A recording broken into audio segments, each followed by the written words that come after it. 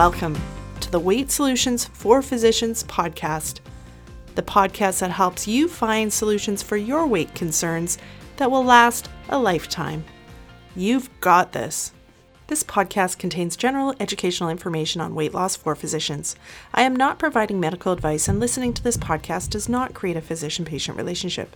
This podcast does not replace the need for consultation with a licensed professional, and no information should be relied upon unless you have obtained specific advice or treatment from myself or another physician. Please review the terms and conditions located at www.weightsolutionsforphysicians.ca before continuing. Welcome to episode 99 of the Weight Solutions for Physicians podcast. I'm your host, Siobhan Key. Thanks for joining me today. If you're just joining me, I am a weight loss coach for physicians, and my focus is helping physicians who struggle with stress and binge eating find freedom without relying on willpower. I'm also a practicing obesity medicine physician, and I've walked this path myself. I have struggled with my weight and emotional eating for years, even as a physician and even as an obesity medicine physician. And it took me learning specific skills through life coaching, that actually gave me the lasting relief that I was searching for in my weight struggles. And ultimately, I was able to lose 55 pounds and have now been maintaining it for years. And so if you're listening to this podcast, just know that it is possible that you can find that relief, even if you haven't found it yet. You just have to figure it out, which is a thought that I used a lot in my own journey, but it just takes figuring out what's going to work for you as an individual and finding those individual solutions that actually work. And I hope that this podcast helps you find some of those tools that are going to work for you. Now, today I'm excited to have Dr. Brian Lenzkes from the Low Carb MD podcast on with me. And today we're talking about how he's using continuous glucose monitoring in his patient population, working on lower carb diet approaches to weight loss and also management of chronic illness. And I think it's really interesting to hear real life experience, especially because he's got experience on both sides of the coin before he started using these routinely and now that he's using them routinely, and how it's changing and shifting things. If you want to hear more from Dr. Lenzkes, make sure you check out their podcast, Low Carb MD, which is a fantastic podcast covering everything low carb, and definitely worth a listen. They have some really good guests on there. All right, without further ado, let's get to the interview. All right, welcome back to the show, Brian. I'm so excited to have you here. Well, I'm excited to be here. Thanks for having me early in the morning. We got it. We're both West Coast people, so it's fun to be here. You know what? It's good in the summer to do the work early in the morning, because then it's nice, and I don't know, your summer's probably been different because you're in a very different climate, but ours has been really spotty. So if you get the rare nice day, the afternoon is okay. You don't have meetings. Yeah, I've missed a few of them. I've missed a few afternoons. We just started the new practice this month. So, the beginning of July, actually. So, yeah, so I've been busy, missed some of those nice summer days, but we've had a lot of nice days here, that's for sure. Nice. And so tell us a little bit about your new practice. Where are you at? Because you're in a different spot than when we talked last. Yeah, so basically back then I was in a standard medical practice. I was seeing, how many patients a day? 20, 22 patients a day, 25 sometimes. Busy all the time, working 14-hour days and just kind of crushing my soul, just working hard, just always being behind, never being able to catch up on phone calls, being there till 8 at night, a lot of nights, and then getting up at 4 in the morning. And so I realized, gosh, this isn't the best thing for me. If I'm telling people, how to live a healthier life, but I'm killing myself working, and a lot of doctors, as you know, are in that situation because I know you take care of a lot of docs. And I said, this is not very good. I went to a talk I went to a meeting, Low Carb Denver last year, and Ben Bickman happened to be there, who's one of the top guys in the world talking about longevity and metabolic health.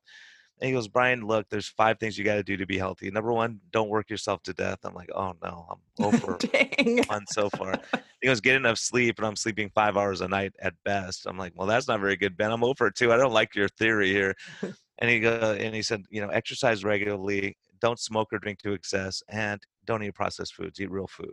And that's how these people live, because he's making the point, keep your insulin as low as you can. And I think that's the Mhm. one thing that I've been impressed with over the years is most of these people talking about longevity are really talking about insulin sensitivity, getting your insulin levels right, watching this. It's not just about what we're eating, in other words, Mhm. watching the stress level, getting enough rest, laughing, having fun, counting your blessings. All those kind of things really do factor in to longevity.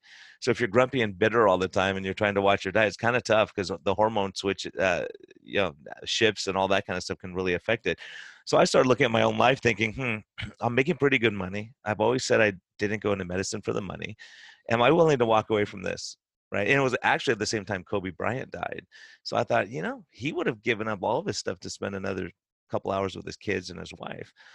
Why wouldn't I? And so I decided, you know what, I got to make a change, and I want to do what I love to do. And the other thing I realized is I looked around and saw all the other physicians around me were drowning. They were working themselves to death, and they didn't have time to help me.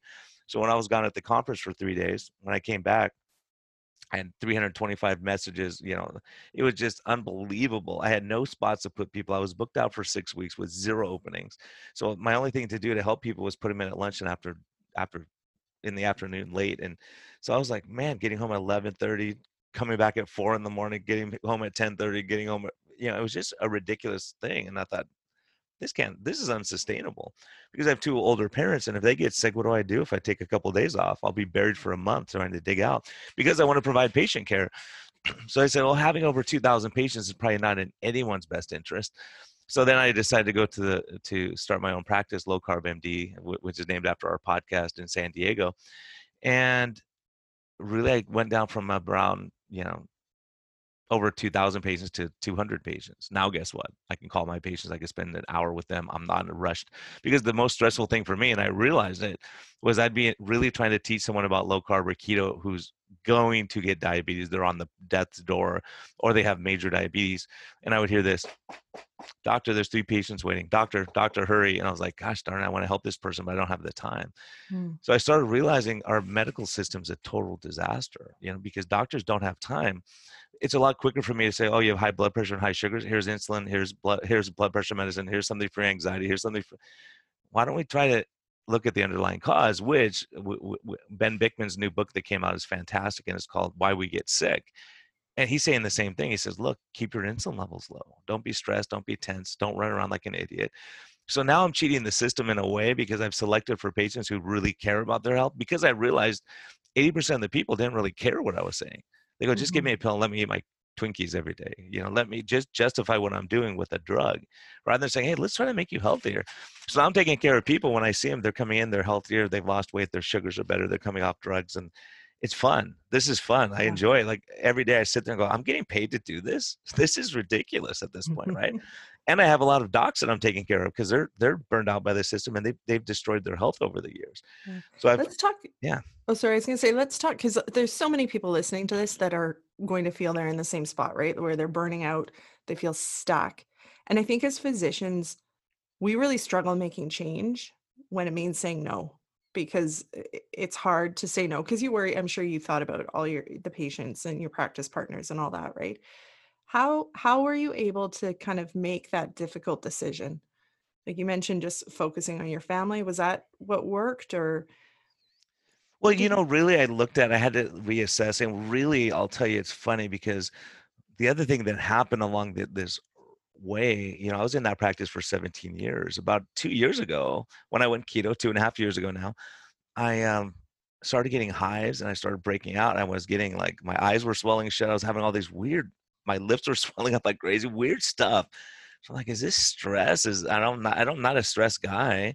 And so, anyways, ultimately it turned out I had mold. There was mold in my office that I was allergic to.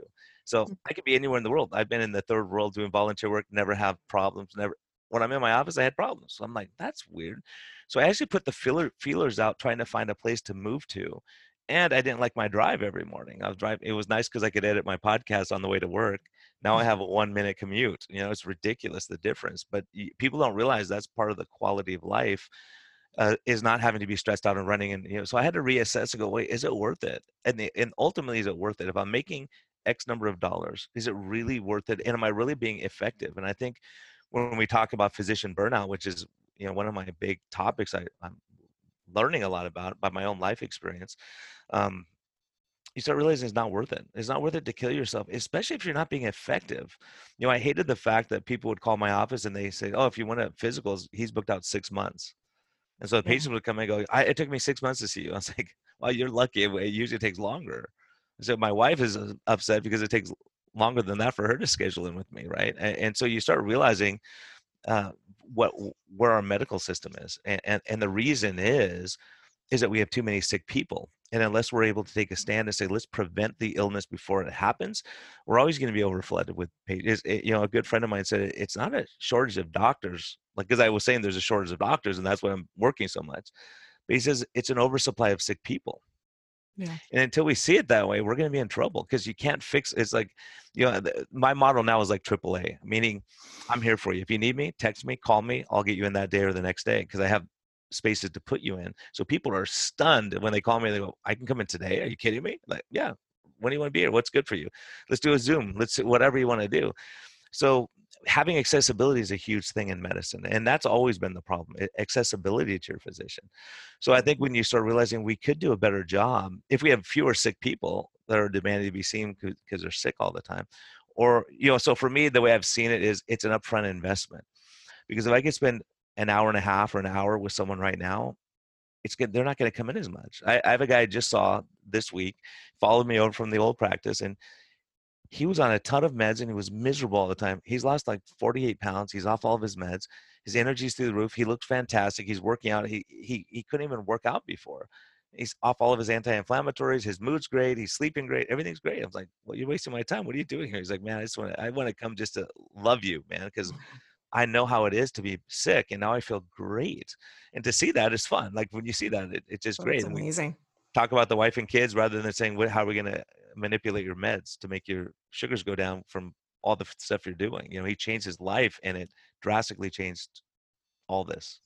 Yeah, absolutely. That's why I love obesity medicine so much, like those patient encounters. And like you said, it's not everybody that can make those changes when you're talking to them, but like when they do, and like all the stuff that's outside of what they eat and outside of what their actual weight is improves, like their function, their ability to go upstairs, their ability to tie their shoes, like simple things that we often don't always think about.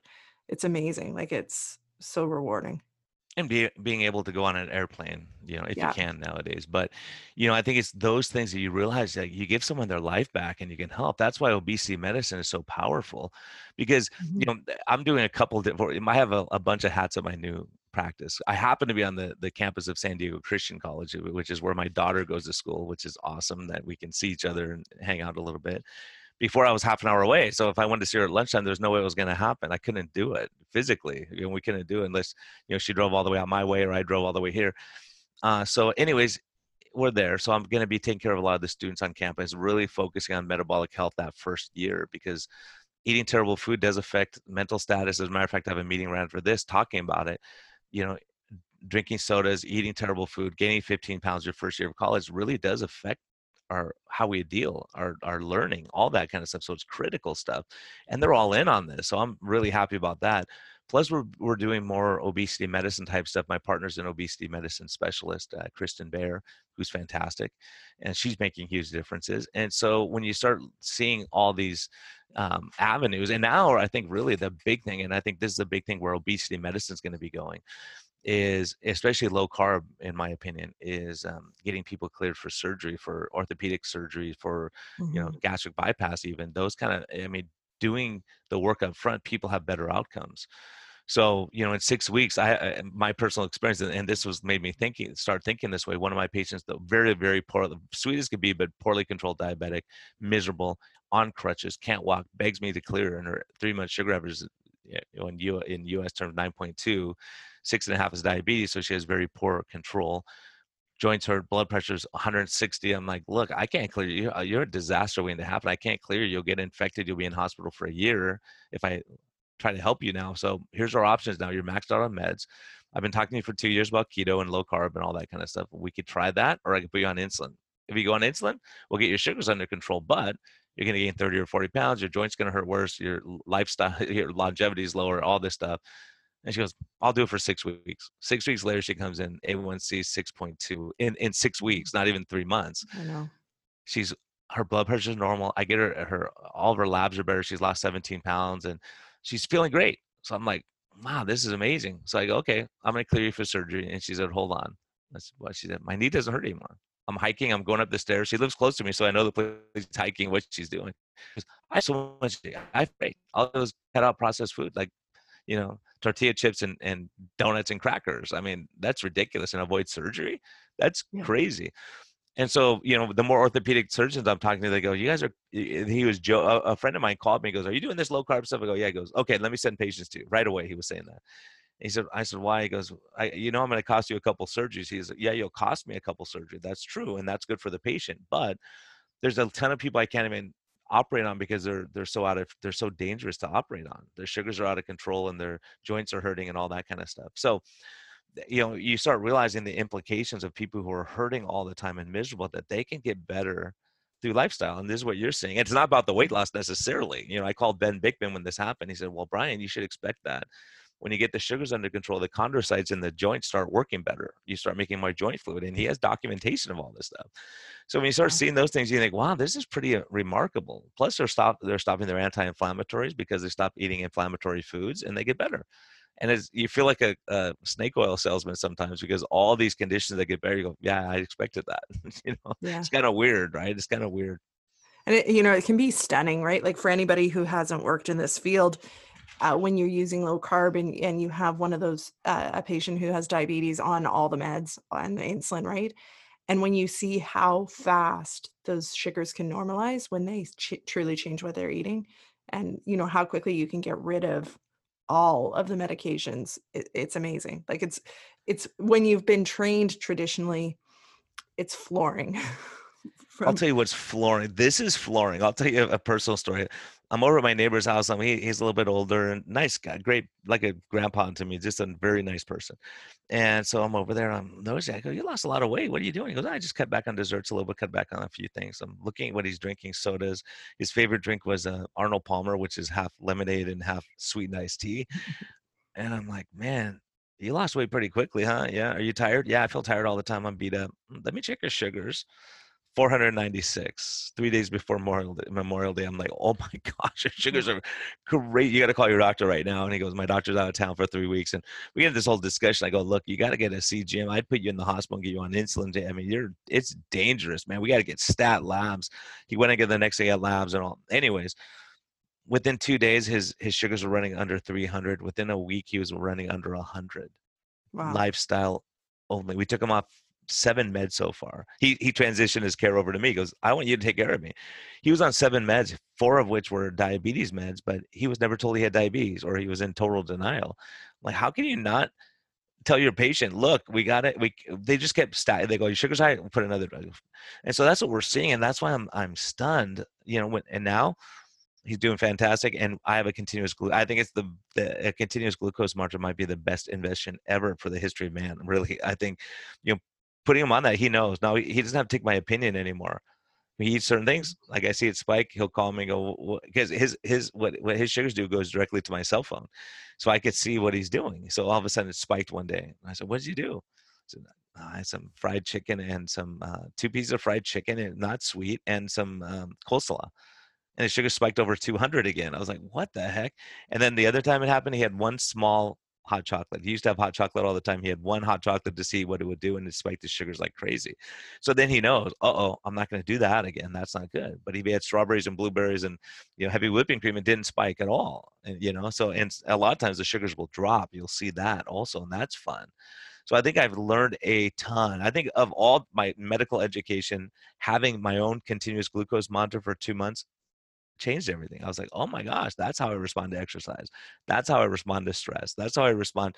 And so those things made me start thinking, okay, why should you be chronically stressed and running around like the treadmill's going too fast where you can't keep up? And I know a lot of people listening are in that situation. And like you said, how do you say no? At some point you say, because what I think my biggest clientele right now, most of my patients, when I talk to them, they're all caregivers.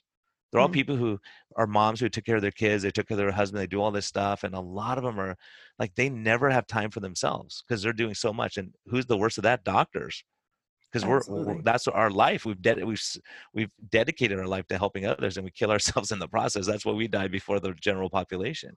That's why female suicide rate It's a sad is fact. unbelievable. It's unbelievable Yeah. in medicine. I mean, you look at the statistics, you think, oh my gosh. Why? Because you've dedicated yourself to helping people, and most of them don't want to be helped, and you can't help them, right? So Mhm. we have to come to those. Now I'm cheating the system in a way because my patients are saying, "Look, it's worth it for me to come to you.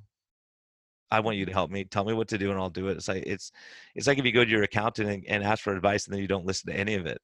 It's like, well, I can't help you. Why are you coming to me? Go somewhere else, right? So I think that's kind of, and I think doctors feel that way. They feel abused, neglected, and overworked and stressed and tense, and all this stuff we're trying to tell people not to do. And so you mentioned the continuous glucose monitors. Are you using those a lot in your practice? Yeah, as a matter of fact, I've had this revelation because just this week, really, because I'm looking at the numbers because Tro is my partner on the podcast, and he kind of mentored me, and he uses uh, scale and 24-hour blood pressure cuff, which are useful tools. But what I find is people get so mad at the scale, right? They work out hard and they gain 3 pounds. I do, right? So for Yeah, me, the absolutely. continuous glucose monitor really is first of all, it's a lie detector test, because if I see your sugar spiking all the time for no reason, then we have to figure out why that is, right? And maybe you're in denial. As a matter of fact, as an example, I had a patient last week, and she really wanted a continuous glucose monitor, and I said, well, and she's in for medical weight loss. I said, well, I don't think you really need a glucose monitor. Your sugars look good. Your A1C, your insulin level is pretty good. I don't think you necessarily need to have that. She goes, I need it. I said, why? She said, because if no one's around, I will have a cookie, and I will have sneak a couple donuts, and I will do the, if I know you're watching me, I don't want to disappoint you. If I know that's on me, I won't do it. You think about it, like from an addiction standpoint, what if Alcoholics Anonymous had continuous alcohol monitors? As soon as someone took a drink, their sponsor calls, hey, Tom, how are you doing? Right? Yeah, I mean, totally. yeah, and it really tells you, because the problem with standard medicine that I was practicing was, you're diabetic, we get you on a low carb, you're doing pretty good. Okay, see you in 3 months. Guess what happens in 3 months? The holidays intervene, and all of a sudden they're a total disaster again, and they've given up hope. So with us, every week we're touching the patient, right? We can send videos, we can call them, we could do Zoom meetings. Next Thursday, I'm going for a walk with all my weight loss patients and say, let's go for a walk together, talk. Who's ahead in the battle? Who's behind? How do we build a community where you're supporting each other? Because the biggest failure in any program, weight loss program for sure, is stress. Number two is lack of support, Yeah, right? absolutely. I think that high level of support is so important. Like you said, there's so many things that get, and this, as you know, is my interest, is, how do we address the things that stop you from eating the low carb? Like if you know low carb works for you and you feel great on it, when you choose that donut, what's really going on? And how do you address that? And so things like that, the support and having the continuous glucose monitor, I think are all great tools. Um, I've worn, one I just had a sample at our office, so I used one, and yeah, it's totally interesting to see what your blood sugar does on a Yeah, regular basis. along those lines, one of the other things that's intrigued me is so many of my patients now are like, you know what? I'm so bummed I didn't get the glucose monitor a month before I started with you, because now my sugars are normal all the time, and it doesn't mean anything anymore because they're eating low carb. They're eating low carb. It doesn't mean anything. But when they cheat, they go, "Oh my gosh!" I mean, plus they know, because I'll ask them and they'll say, "Yeah, I was starving the next morning after I went out for pasta that night. I was starving. I wasn't hungry before. Now I'm starving all the time."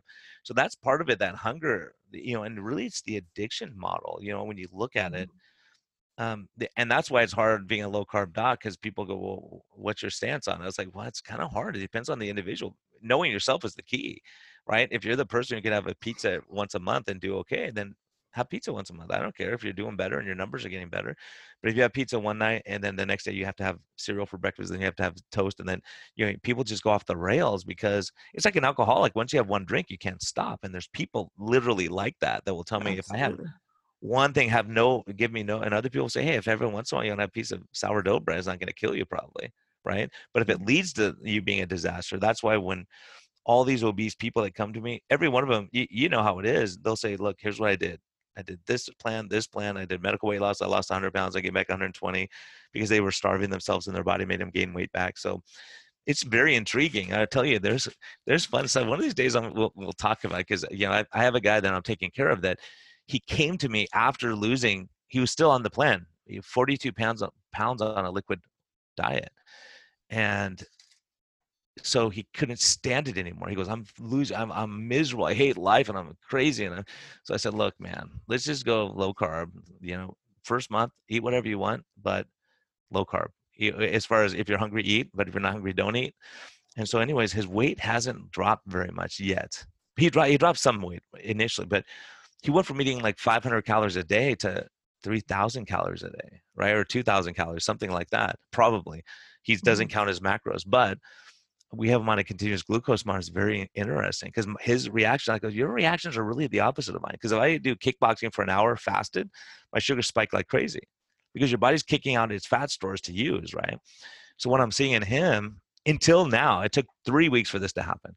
He went for a bike ride. He goes, oh my gosh, I went for a bike ride. I felt horrible afterwards. I was tired. And his sugars dropped to like 58. For him, he runs about 80 generally, dropped low because his body never kicked his fat out. He wasn't fat adapted.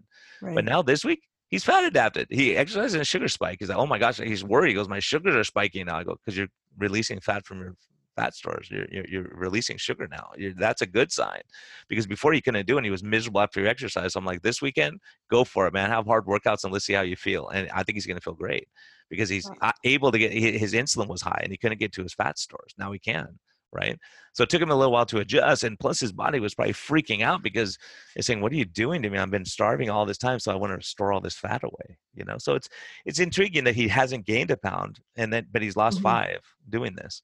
So, anyways, when you start looking and say, how's my body react? I think that's what's happening. But then it goes back to this whole thing. Are you under chronic stress? Have you been, bitter all the time and running around like a crazy person, not sleeping? Sleep is affected. And we see that. That's why I love having these continuous glucose monitors. If someone's not sleeping for a week because they're stressed at work, all their numbers get messed up, right? Totally. Yeah. And so what other, do you have any other like kind of newer low carb tips or things that you're focusing on or, Yeah, um, I think really I just loving what I love right now. It's kind of like what you're talking about too, is why is it? Why is I have a lady who she came to me and I wish I could take credit. She lost 110 pounds for 6 months before her weight loss. I mean, she was obese her whole life, and 6 months before her weight loss, she was on DASH diet. I mean, she was on DASH diet for 6 months, lost 6 pounds in 6 months. She was keto, lose 110 pounds, right? It was like crazy stuff. But she was like, I love it. She was like, it's like I feel bad because it's so easy. Like for her, it's easy. So I think why is it that she can just jump on? And I asked her, what's your mindset? She goes, I was just done. I was done. Like trying to hide my belly. I was done trying to like not be in pictures. She goes, I have years that I never even took a picture because I felt so bad about myself. And so when someone gets in that mindset and they're ready, other people like, as a matter of fact, this is fun too, because I had a guy come in and start talking and he's going through major stress because of the economy and all that kind of stuff. His wife is not supportive and she sabotaged him like crazy. And so he's like, yeah, I think I want to lose weight, but I really don't want to give up the alcohol. I don't want to give up this. I don't want to give up that. And I was like, you know what, man? I don't think I can help you, to tell you the truth, because in a month you're going to hate me and I'm going to hate you. It's not going to be a good fit.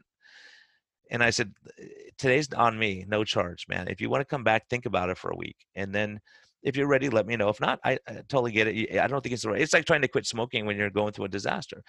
I said, totally. you got to figure out that stuff because we're not going to have success. And I don't need the money that bad. So a week later, he comes in, 12 pounds down, hasn't had a drink, no carbs. And he goes, I feel great. He goes, I'm off all of my anti. I'm like, okay, let's do this. Now I'm so excited because this guy his numbers are horrible. Like he is going to die of his disease process. Now we're going to reverse that ship if he sticks with it, right? So the question is, who's going to stick with it and who's not? How Totally. bad do you want it? How dedicated are you going to say, okay, it's not worth it breaking off a piece of donut? And because I knew about low carb a lot of years and I wasn't doing it because you do it for a little while and they go, oh, we're on vacation. Let's go back to our old ways, right? Then you come back, oh, we'll start next week. You get to that. That's why people fail, I think. It's that mindset. I think my experience over the last 3 years has been the people who are afraid of giving up stuff are the ones who have the most struggle. The ones who go, oh, I like this kind of food. Are you kidding me? I can have a steak or I can have fish or I can have vegetables I want. Okay, cool. I can have this kind of fruit. I can, so when people are like thinking, like another couple I have, they're doing fantastic. The wife, the first week, She cheated with the popsicles, and she said I couldn't stand it. They were in the freezer and I had to have them. So I had them the first week, and she's crying, and I go, "Hey, it happens. Don't worry. Look, you're here now." But she says, "I brought you something," and so basically, she was in her her overnight bag that she had when she went away with the girls, and she always took Tootsie Rolls, right? And she's a retired nurse who knows better. Anyways, she opened that thing and she was looking for yarn or something and found it. She's like, "Oh my gosh, there's a whole thing of Tootsie Rolls. My weakness, that's her kryptonite." And she brought him in and said, "Here you go. I don't need them anymore. I'm done." And she's on track, and she's lost 8 pounds this week, and she's doing fantastic. But she had to come to terms with, I'm a sugar addict. Like, she really, her own terms, not my words, her words. She goes, "I'm a sugar addict. If it's there, I'm going to eat it." They cleaned out their house. Her husband's going on a men's retreat this weekend. And I said, "How are you going to do?" He goes, "Oh, I already passed my stakes. I passed this." And he told me all the stuff he's thought ahead. Yeah. And I'm like, wow, that is like, it gives me goosebumps, because other people sabotage themselves. Like, "Oh, well, I had no choice. All they had was donuts, so I had to eat it." Well, you didn't have to eat it, right? But if you would have planned ahead and say, "These guys eat donuts every time I get with them, I'm going to bring a big omelet and enjoy that, and I won't be hungry all day," right? So Totally. it's getting And that mindset right. absolutely. And that's, you're speaking my language is, it all starts with the mindset, and that commitment is what you're talking about too, like where, sometimes people just have a thought like, "I'm done with this," and it can completely change their behavior just because of that thought. Whereas others, Yeah. fear that they're making these changes and it's not going to work, I think is like the most common thing. And they fear that they will be, quote unquote, depriving themselves for no benefit in the end. And in that setting, if that's a thought you're holding, it trips you up 100% of the time. That is critical. I think that is this lady, that's exactly her. She was crying. I said, "What are the tears about?" And she was embarrassed about her weight. She didn't want her husband. And I'll go, let's come in separately. Let's all talk, right? And so really the tears were about, I'm afraid I'm going to lose it all and gain it all back again. Hmm. Right. That's the fear. Why? Because they've done these liquid diets and they've starved themselves and they've been miserable. Like my guy who lost the weight, but he's miserable. And then they get it all back and they're like, "Well, this is useless. I'm just genetically not able to do this." And say, and that's why, like, what we're talking about is like, what's more valuable? The scale, when we focus on that, is stressful. Because when you lose, people don't realize, if you hold a 5 pound object, how much 5 pounds of fat is. So people, "I lost 5 pounds." Like, 5 pounds is a lot of fat, especially if it's around your vital organs. So really, my focus has been on metabolic health. As a matter of fact, a great study, Dr. Lichtash, who we just had her on the podcast she did with Jason Fung and Megan Ramos. She took a patient, poorly controlled diabetes. I think the A1C was 9.2 or something like that, who weighed 125 pounds, because you don't have to be fat to get diabetes. And they said, "Let's see if we can reverse her diabetes." What they do, intermittent fasting, ketogenic diet. With zero weight loss, she reversed her diabetes, A1C 5.2, with no weight loss. So it's not about the weight loss, but we're so focused on the weight loss part of it. It's like, "Oh, I'm a loser. I only lost whatever 1 pound," but the next week they lose 3, and then, so it's not like, look at the. So that's why I love having the continuous glucose monitor. Look what your glucose is doing. Look what what your numbers are. You're doing a great job. Your sugars are not spiking after your meals; they're dropping. Why? Because you're not giving a ton of carbohydrates. Because you think about how we're managing diabetics out there listening. When you eat carbohydrates for breakfast, they say shoot this much amount of insulin to get rid of the carbohydrates. Once, if you don't eat carbohydrates for breakfast, you're not shooting insulin for that sugar that you're not eating, right? It's crazy. So a lot of my patients, when we look at their glucose monitors after they eat their low carb meal, their sugars drop, because their body doesn't have to kick sugar into the system anymore. They have energy to run on now, right? Or they're using their fat stores. So that's when you start realizing, what are we doing? Why are we carb loading? Why would I possibly, if I work out fasted and my sugar spikes to 143 from 70, why would I need to carb load that? Do I want to get my sugars to 220 instead of 143? Right? So you start thinking logically, and that's why the people for themselves figure out, they go, "This is weird. When I work out hard, my sugars aren't dropping like easy. I thought they would drop when I had my continuous glucose. I thought it would drop like crazy." And I was like, "It's going up. That's impossible. How's that happening?" Well, you're fat adapted. That's Yeah. why my one patient, it couldn't go up, because he's not fat adapted. His insulin's still too high for him to get to his fat stores. And that's why we could weigh 400 pounds and be starving, because you can't get your fat stores even though you have them sitting there, Yeah, totally. right? I think any of us who've eaten low carb and work out, like those first weeks when you first switch to low carb and you're still trying to work out, like that super draggy feeling that like there's nothing Yeah. in the tank is what that is. It's what It- it is. You're not fat yeah. adapted. So Tro, like, I thought Tro was nuts when he said this, but one of our episodes that we have a guy named Paulo, and he was an professional basketball player. And Tro said, look, and this guy ate all that, like he would tell us what he ate, and you think, you got to be kidding. It's ridiculous. You couldn't possibly eat that much food, donuts and bagels. And he would drive to work for an hour and eat breakfast when he got there. Then he would eat an hour later. And it was just incredible.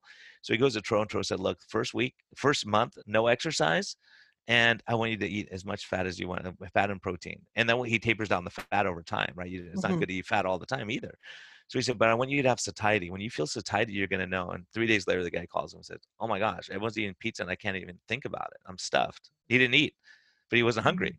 So he was fat adapted very quickly. But some people take 6 months, some people take 6 weeks. And that's when you know. That's why having the continuous glucose monitor, when I see someone's sugar spiking in the morning, like one of my patients, her sugars are high in the morning. And I said, well, what are you eating for breakfast? She's eating a low carb breakfast. Excuse me. And I said, what time are you eating breakfast? 11:30. I was like, oh my gosh. At 11:30, her sugars would drop. So after she ate, she was dropping her sugars. They were high because she worked out in the morning. I'm like, okay, now I know now it makes sense what's happening. So it's not like you're having cookies for breakfast. The sugars are high because your body's trying to take care of itself. It's kicking out extra fat stores. You're emptying your fat stores to help you to have energy for the day. So I think when we can do that, that's why it's critical those first few weeks get people bought in and understanding, because that is what's happening. Your body's physiology, it runs on a different fuel. Instead of running, my car is a Chevy Volt and it can run on electricity or gas, but it has a transition at some point. It can't run on both. So if I take away all the electricity and I can't get to the gas yet, then I'm in trouble until I can get an energy source. But once you have an energy source, your body's just as happy. Totally.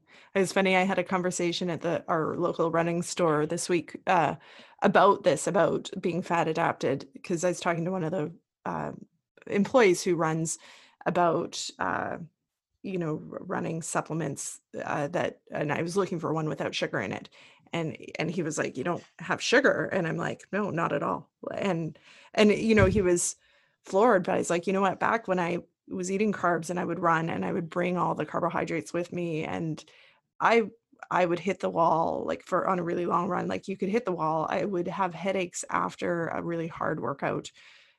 And now that I'm fat adapted, I do it fasting. I can run for 3 hours if I need to with just electrolytes and fluids, and there's no wall to hit anymore. Um, I could keep going. I'm tired, but it's never that, like, Yeah, I think snacking running out of fuel wall. yeah, that's what we're learning. Because look at, Yeah. I had the pleasure of interviewing Zach Bitter, but we lost it to space. But incredible. He's low. I mean, he cycles his diet. He does eat carbs. He's not like zero carbs, but he trains fasted always because his Mhm. body is fat adapted. So when he's running those long races, even if he carb loads a little, I mean, his carb load is like, sweet potatoes or something like that. He doesn't eat like plates of pasta, but he's got every long distance record around 100 miles on the treadmill. I don't know how you could possibly mentally do that, but 100-mile trail race, 100-mile, 12 hours straight running, 100. It's ridiculous. He's broken all the records, and he's 140 pounds or something, right? Because he can run forever. He doesn't have Yeah. to carry goo with him and sugar and cake and honey and whatever, because he's running on a different fuel source. So the other guys are trying to replenish that. It's like running on. He's running on coal, and they're running on kindling, right? Mhm. You can't run on kindling very far. You got to keep replenishing that. But coal, you could go a long time between stations, meaning a long time between meals.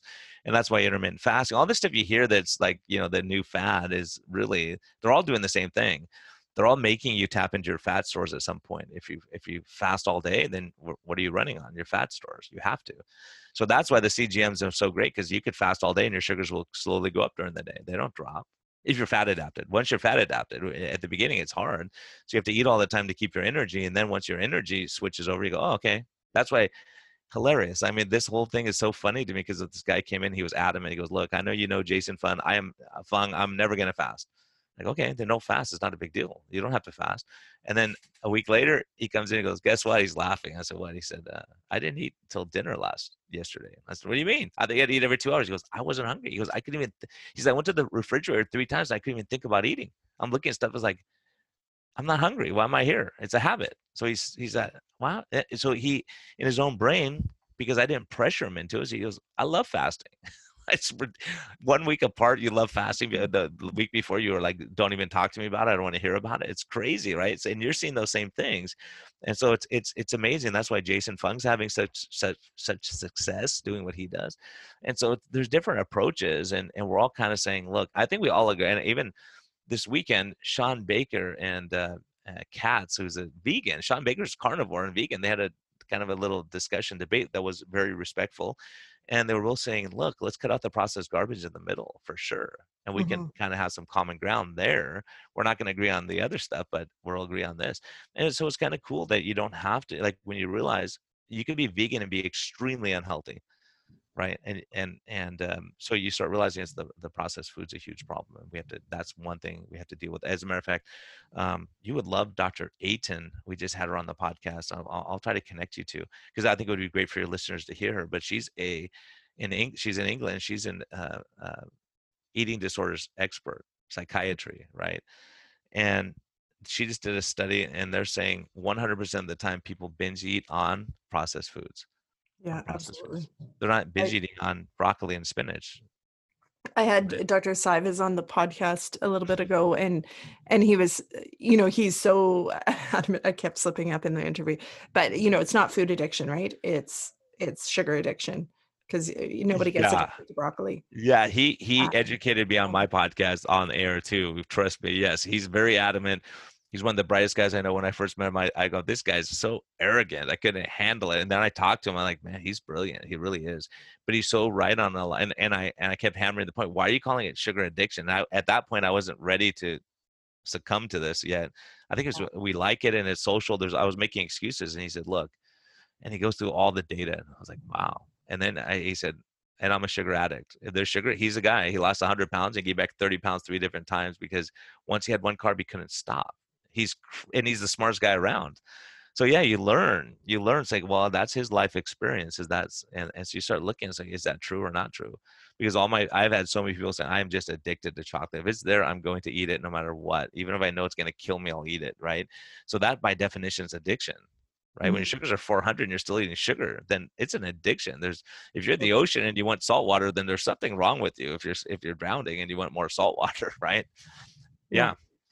Now, Yeah. I have just a quick question before we wrap up, but with all the work you're doing with continuous monitors, what are the foods that people are most surprised about how they impact their sugars? That's an easy one. As a matter of fact, one of my patients who followed me over and his whole family came over, he's type 1 diabetic. And this is years ago. And he had his continuous glucose. Type 1 doesn't make any insulin. So I said, I'm curious, what foods will spike your sugar the most? And he said, without question, the number one worst thing I ever did, and he called the manufacturer and said there's something wrong with his device because his sugars went so crazy, was sugary cereal. He said I had Captain Crunch with Crunch Berries, something like that with his son one day, and his sugars were astronomical because he just had that and maybe some orange juice or something, and his sugars were crazy. And he said he didn't believe it, so he waited a week and tried it again. He's like, "Oh my gosh, I'm never in my life eating cereal again." So this is before I was even low carb or even understood this stuff. And I said, "What else?" And I go, "What surprises you think you would destroy it?" And he said, "You know what surprises me is ice cream doesn't really mess me up that bad, right? Because Mhm. usually he's having ice cream after he's had a big meal of fat, his steak or chicken or fish or whatever. But it's the standard stuff. The biggest surprise, really, and Dr. Unwin showed me this. I've seen the tracings. Rice, white rice, brown rice, not much of a difference in the glycemic load, and quinoa. Like people think they're being healthy and they're diabetic and they're eating quinoa every day. It's incredible to me. So there's a lot of stuff like that you think is healthy, and looking at it is kind of interesting. But like strawberries, a cup of strawberries and a cup of spinach, cooked spinach, has the same amount of carbohydrates in it, right? Sugar in it. It's like, wow, that's weird. Like you would never think that. You think strawberries would have a ton of sugar compared to spinach. Not that one's less healthy, but spinach is going to release that sugar slowly. And as a matter of fact, Rob Sivas showed me a study with spinach and kale, and like when you're doing these green shakes, when you blend those things up, it has a different glycemic effect than if you ate them, like if you cook spinach and kale, your sugar spike a lot faster, right? So you Mhm. go, oh my gosh, that's crazy. So there's things like that are just surprising. You think, wow, the chicken stuff surprised me that his sugars went that crazy. And so, Okay. there's things like that you think, wow, because I think, um, like you'll see the excursions. Like if someone really, I think the biggest surprise too is when people are fat adapted and they eat like a steak or a double hamburger with wrapped in lettuce, their sugars drop after their meal. They don't go up, they drop. Right. So Mhm. it's so interesting when people see that, they go, wow, this is, so then it gives me an opportunity to talk to them and they'll say, look, doc, like they'll come in now and I'll say, let's go through your glucose readings and see what happened here when your sugar spiked. Oh, I got into an argument with my wife, right? It was just funny when the guy's like, "Oh, my wife's gonna be mad, but we had sex that day and my sugars went crazy, right?" So it's like, okay, your body was releasing extra energy, right? He was embarrassed, but he goes, "That's what it was," and I was like, "Okay, I shouldn't ask that." I would look at the time. So it's funny because you see it in the middle of the night, people's sugars will go low, and then in the morning they go really high as a result of that. Some of the stuff that we know physiologically. So yeah, I think there's so many things that are fun, and I'll tell you, one of my guys he's diabetic. We got his sugars under control, and it spiked on a Sunday afternoon. He goes, I had this keto ice cream. So that's Mm. why it's like, okay, maybe it wasn't keto. Maybe who knows why. So I think sometimes you individualize these things, and maybe other people's sugars don't spike, but his did. And the other surprising thing is red wine will almost always drop your sugars if you're keto, right? Because your body's metabolizing the fat rather than releasing sugar metabolizing the alcohol because that's a toxin. So, there's a lot of stuff like that that's surprising when you see it and go, what happened here? What happened there? So I think having it is a great education for people. I'm surprised. I think they should be over the counter where people could just learn. Like, Yeah. probably some certain industries don't want people to know what their sugars do with certain foods. I mean, that's probably part of this, but doctors I don't know why they're reticent to write. I have people that come to me just because they want a continuous glucose monitor. Their doctors are refusing because you don't need it. But you do, because you'll learn. Anyone, if you're healthy, and even if you're healthy, you'll see, Fat Fiction, that movie, they took people that were healthy metabolically and you see what their sugars do. So I think for me, what I'm really going to, as a matter of fact, I have a meeting this afternoon. I'm going to talk to my partners about that, saying, let's start people, if they're coming in for medical weight loss, let's start their continuous glucose monitor 2 weeks before we see them the first time. Mm. So I you mean, got you're the going to background data. see Yeah. when they see their own data, it's not someone else's data, it's their data, and they say, oh my gosh, what am I doing to myself? And that's what all the time, like, because people all of a sudden you say, if my sugar spikes to 250 when I eat that food, I don't crave that anymore because I know it's a disaster and it's defeating my purpose.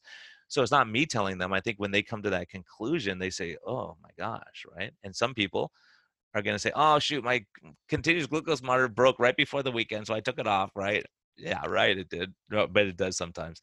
But I had a patient like that was teasing me. She goes, no, legitimately it did, because I was curious, because people want to do it and then they say, well, let me go try. And for me, if you can handle it, not being like, if you're the person, you're not like Rob Cyphers, who once he has one, he keeps doing it.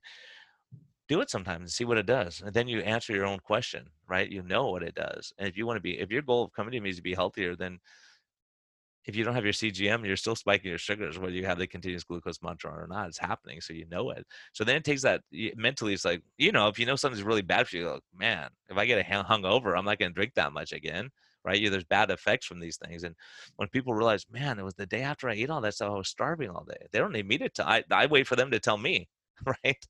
Because I know what's going to happen. You eat a lot of carbs, you're going to be hungry all the time, because that's where I was, and I know that feeling. I know how it is. Hmm.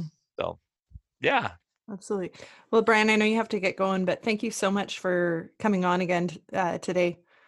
Oh, thanks for having me. This is fun. I love what you're doing. I think, what you're doing, focusing on obesity medicine and docs, and it's a huge thing. I think a lot of us are going to come together and realize we have to change medicine. We have to change how doctors are thinking, because us docs are not very good patients. But I'll tell you, I have at least 5 doc patients who are doing fantastic, that have turned their lives around. Right, Mm. watching their, like, realizing the effects of all this. It's not just what we're eating.